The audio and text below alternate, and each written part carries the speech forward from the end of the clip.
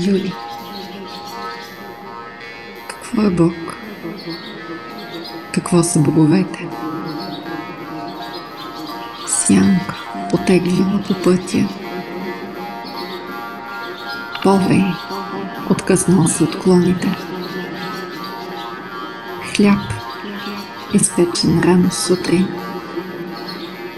И вишнята, която се налива бавно, докато минавам на път към фурната, докато минавам лека като повей, невидима за лятото, издължена сянка,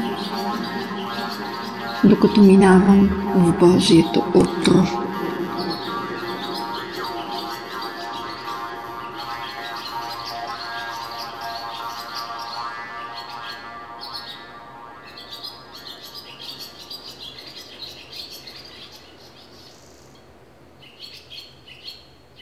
Юли.